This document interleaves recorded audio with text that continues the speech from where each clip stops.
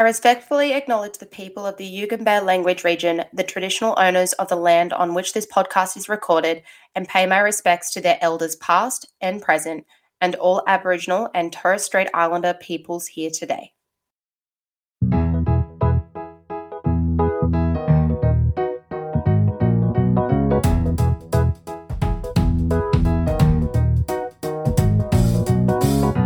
Hello, guys, and welcome to Miss Inclusivity, the podcast. In today's episode, we are joined by the lovely Miss Courtney. Welcome, Miss Courtney. Thank you, lovely. And today we are going to be talking all things inclusion in SSP schools. So we'll talk about that further along in the episode, but we always talk about the same thing at the start of the episode. And Miss Courtney, what made you want to be a teacher? So I don't think I always wanted to be a teacher. Yep. Growing up with my sisters, like I have 3 younger sisters, and whenever we would play schools when we were little, I was always the teacher. Yep. And I loved giving out the work and then bringing it back to me, getting it marked. But then as I went through school, like primary school was great. High school, I did it because I had to do it. I didn't know what I wanted to do after. For a while, I wanted to be a chef. Oh, me too. I wanted to be a chef for a hot minute as well. Yeah, it was crazy. And it's all thanks to Ratatouille, that movie. Oh, mine was just because I loved food too much.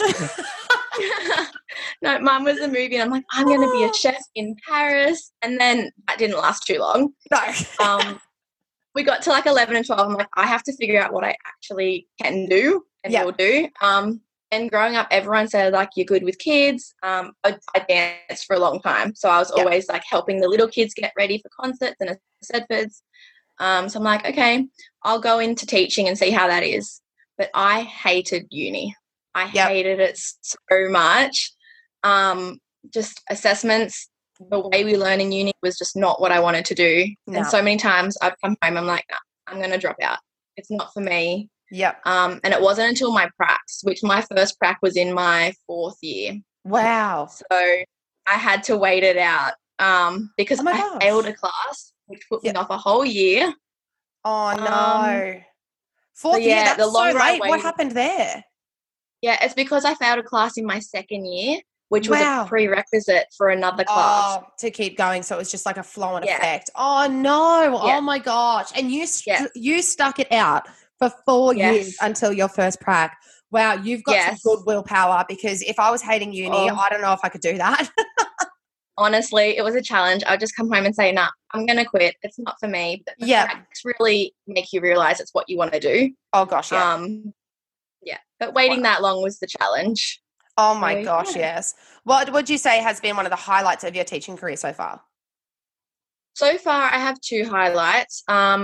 My biggest one is in the classroom. I really love seeing when something just clicks for a student. Yeah. Like you've been working through it, pushing through it for so long, and then all of a sudden it just clicked for them. Yeah. And seeing that progress and just seeing their face light up when they finally get it. That's my biggest thing. But then a second one's like a professional highlight has been becoming an AP this year. Wow, so, congratulations. Thank you. Yeah, so I was not expecting any of that in my 2nd year, but being an AP for student welfare. Oh, that's amazing. Wow, the school must really trust you then. If it's your second year in teaching, did you say? Yes. And you've an AP for student wellbeing? Yes. Yeah, so welfare, I'm trying to boost attendance and engagement and all that sort of fun stuff. That is so exciting. That's such a fun AP role to be. Wow, I've never even thought about that on the realm of thing. That's so exciting. I've never heard of it, and my principal came to me and she's like, well, we want to offer you that role, because I was going for the like a stage coordinator AP role. Didn't get that, but they're like, instead, we want you to try this. And it's so much of the back work that most teachers don't see. Like I'm talking with like the department people if there's attendance issues and concerns and taking those steps. So it's going to be interesting to see where that goes. Very interesting. That is so fun. Make sure you share that on your Instagram. I'm so intrigued to see that. Or even 100%. On your TikTok. You are killing TikTok. I love it. Oh, God. My TikTok I started just for fun, and then I'm like, oh, it actually is a lot of fun. I'll keep going. Yeah, it's so fun. I love it. I love it so much. Yeah. What has been one of your challenges of your teaching career so far? Well, when I was working at the SSP school where I did my first prac and covered a maternity leave position, the challenge there was, even though it was such a small class, my kids were there for behaviour reasons. Right. And I had a kid, he was quite young, he was 10, and one day he just saw red. He was, anyone in his way, he's going to get them. Yeah. So having to physically hold him down to try and help him calm down. And it just got to the point the police were called, and know that they're not processing anything in that moment, and that's their go-to coping strategy. Yeah. So that was the hardest thing, because you feel like it's your fault because you haven't given them the skills, even though you've worked on it, they haven't processed and taken it in. You end up putting it on yourself and feeling like it's all your fault. 100%. So that was my biggest challenge. And then even in mainstream school now where I'm at, anything the kid does, you feel like it's on you. Yeah. You just, any challenges they might have, or if they misbehave one day, you just take it on yourself, even though you shouldn't, and it's not your fault. But yeah, just taking it on yourself, and then not knowing as much as I would like to know.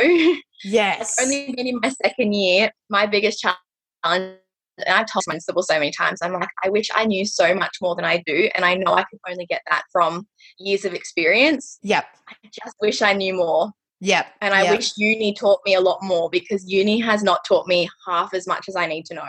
Oh gosh, yeah. Because obviously I've spoken about this in previous podcasts. I'm in my last year of my degree, and getting to the pointy end, I'm like, there is so many things that I don't know, and I'm expected to just go straight into a classroom next year and just teach and just know.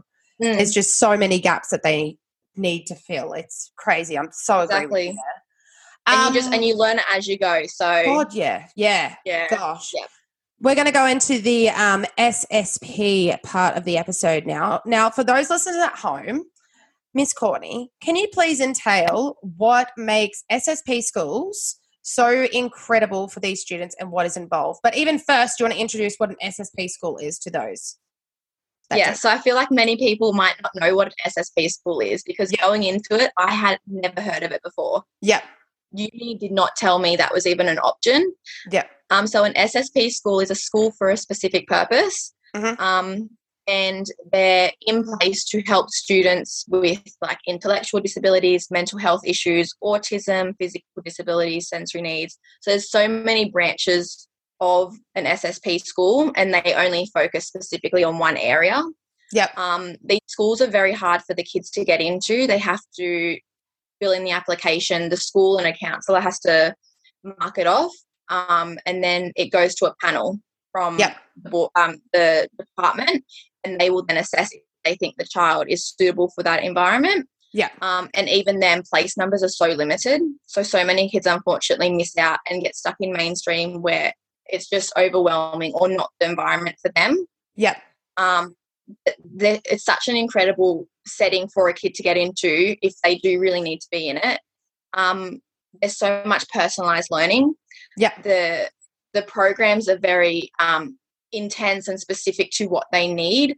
So the school that I was at, it was mostly a behavioural school. So our classes were a lot smaller. We had 7 kids max in each class. Wow. And we had one teacher and one SLSO to every class. Yep. So they all got that support that they needed. And the curriculum is not your normal standard New South Wales curriculum or whatever state you're in. You can then alter it. Yep. Even when it came to report writing, we would then pick parts of the curriculum that we thought we might be focusing on, because it's not as specific to, they're at the level that the kids are a lot lower than what they should be usually. Yep. So my kids were 13, 14, but learning it at maybe a stage 1 or 2 level. Wow. So it was a lot lower. Yeah. Yeah, so it's very differentiated, very specialised to them. Even when they got to like 14, 15, 16, my school started teaching them real world knowledge that they needed. So we had a program called the travel program. Yep. And once a week the teacher would have them sit down and look at the bus timetable or the train timetable and figure out, here's where we're starting, here's where we want to go. You guys need to figure out what buses or trains you might need to take to get there. And then they would go and actually catch the bus and train. Such good stuff to learn because, that's just an easy gap that there is in school. Yeah. Wow. I love that so much.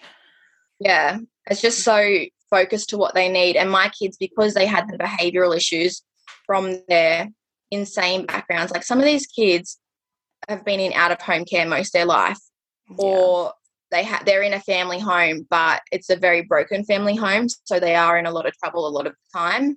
Yeah. So we had the strong social emotional learning focus to try and help them regulate their emotions or understand what's going on and how they can cope with it.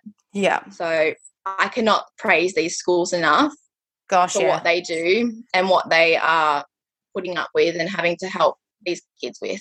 Yeah, because, you see some students in mainstream schools and they're just like, wow, this is not for you. Like I think I was in a grade 5 class yesterday, teacher aiding, and I went into the class and I was trying to do like addition and subtraction of single digit numbers with this girl who is high on the autism spectrum, unfortunately, and apparently they've tried to get her into these SSP schools, like you say, and they haven't been able to get her in. Just because here on the Gold Coast, there's like none. There's hardly any. So they're limited to what they can do.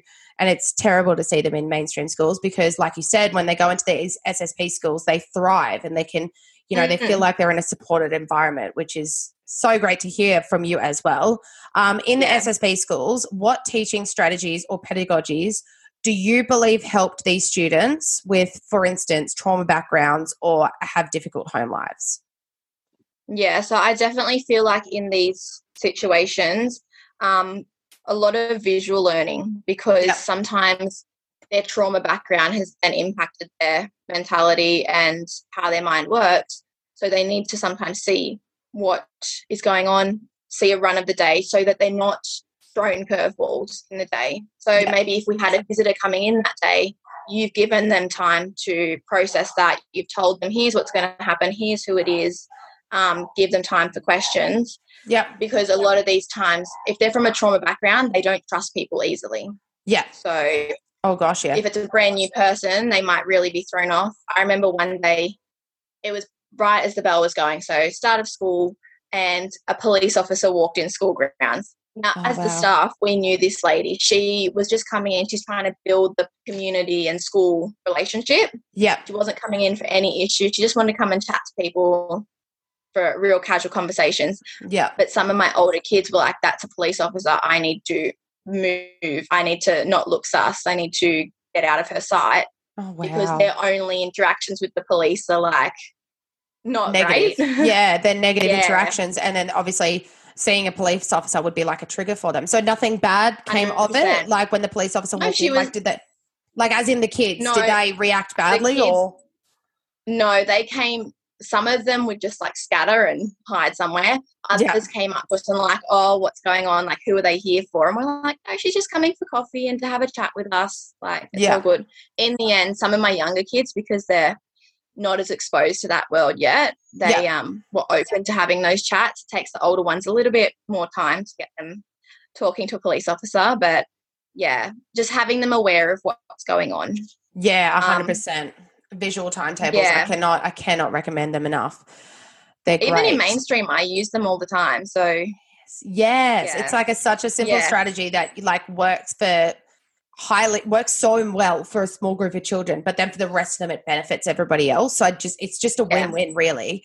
Do you believe that doing your first prac in an SSP school opened your eyes to a realm of teaching that university didn't include as much? Why or why not?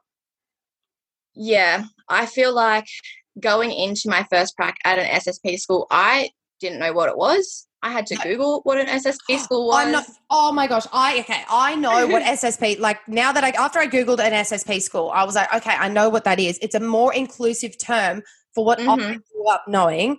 All they told us were special schools. And I'm just like, that sounds so demeaning. And I love that they're called SSP schools now because it's a more inclusive and not so like, oh, they're special, so they need to go to a different school sort of situation. Yeah. I love that. Sorry, continue. Yes. No, I had the exact same. I went through the same process. But yeah, I had no idea what it was when I enrolled into that school for my prac.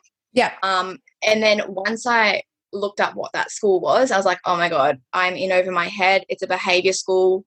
They have kids from 10 to 16 years old. Mm-hmm. I didn't even know what to expect going to a behaviour school. Yeah. Going there, it was not as scary as I thought it was. Like, honestly, I just thought it was kids that are just in so much trouble. You're going to get beat up, that sort of thing. And it's so bad that was a thought in my head, but uni didn't tell me what it was. Yeah, they don't expose you to it. Yeah, I just had these stereotypes in my head. And I was like, okay, well, I'll go there because the uni was like, oh, pracs are hard to come by. Go to whatever you can. And there wasn't a lot at my way. Yeah. So I went into it. I got to the school and I had 3 kids in my class on the first day. Wow. And they were beautiful. They were so lovely. They were like 12, 13 years old. And because I was new, they were very, like, had a wall up. They were on guard. But once we built the relationship over my prac, those kids were so beautiful. They didn't really have any behaviour issues. Obviously, they couldn't cope in mainstream. That's why they were at that school. Yeah. But because they were in a school that was so much more suited to them and what they needed, there wasn't the issues that they saw at mainstream. Yeah. So, yeah, I just feel like uni needs to tell people what these schools are and how beneficial they are to the kids. Because even now I'm in the talks at my current school with a student that needs to be going to a SSP school. But the parents are against it because their paediatrician's giving them the wrong information about what that school is. Oh, no. And, yeah, they're like, well, my kid doesn't belong in a physical disability school. And I'm like, yes, I know he doesn't because he doesn't have a physical disability. Yeah. So even, like, parents and the community have the stereotype of what a special school is, and they don't see the whole list of benefits and what it could do for their child. Yeah. So I really do feel like unis should have even just one specific course to walk, like, teachers through what it is and the differences between each of them. Gosh, because it's not just... You just get told that there's just like special schools. Yeah. I didn't even know that there were schools specific for behaviour management. I just thought it was just like one SSB school and they cater for every single different thing. But it makes sense that a different school would cater for different things. So therefore they're not getting bombarded with enrollments. Exactly. We had, my school that I was at was a behaviour one, and the SSP down the road was one for more physical disabilities. So kids in wheelchairs, or they were non-verbal, those sorts of things. So we had very different schools, but right down the road. And as a uni student, I didn't know that was an option. So I really do just think that even as a teacher now, I talk to the girls at my work, and they've been teaching for like 30 plus years, and they think as well that every teacher should experience like a short amount of time in one of these schools to see the benefits and help like promote it to families that do need it. Yeah. It's just, crazy. You learn so much from it. You're so lucky to actually have done your prac there. Like, so did your university offer you that placement there? Yes. Yeah. Wow. We had a list of places and that was one of them. I'm like, that's the closest one to my house. I'll try and get into it. Obviously, no one's putting their hand up for an SSP school. They don't know what it is. I got it straight away. Wow. And all the behaviour management I learnt there, yes, it was to the extreme, but I can then alter it a bit, and I still use so many of the strategies in my mainstream classroom. Wow. There's just so many benefits to there, isn't it? It's just incredible. I absolutely love it. Wow. Thank you so much for bringing so much knowledge about SSP schools into this podcast. Honestly, I think there's going to be so many people out there that are going to be listening to this podcast and they will learn something, because I mean, I've just learned a few new things. I didn't know that there were specific SSP schools for behavior management and physical disability, you know? So I feel like everybody's going to learn something from this. Obviously, when this podcast goes live, we'll put a question box up as well. And then any other questions that you guys may have, we can forward them to Miss Courtney, and she can be the professional in this realm to answer for you. Thank you so much, Miss Courtney, for jumping on. Where can we find you on Instagram or TikTok? Give us all the plugs.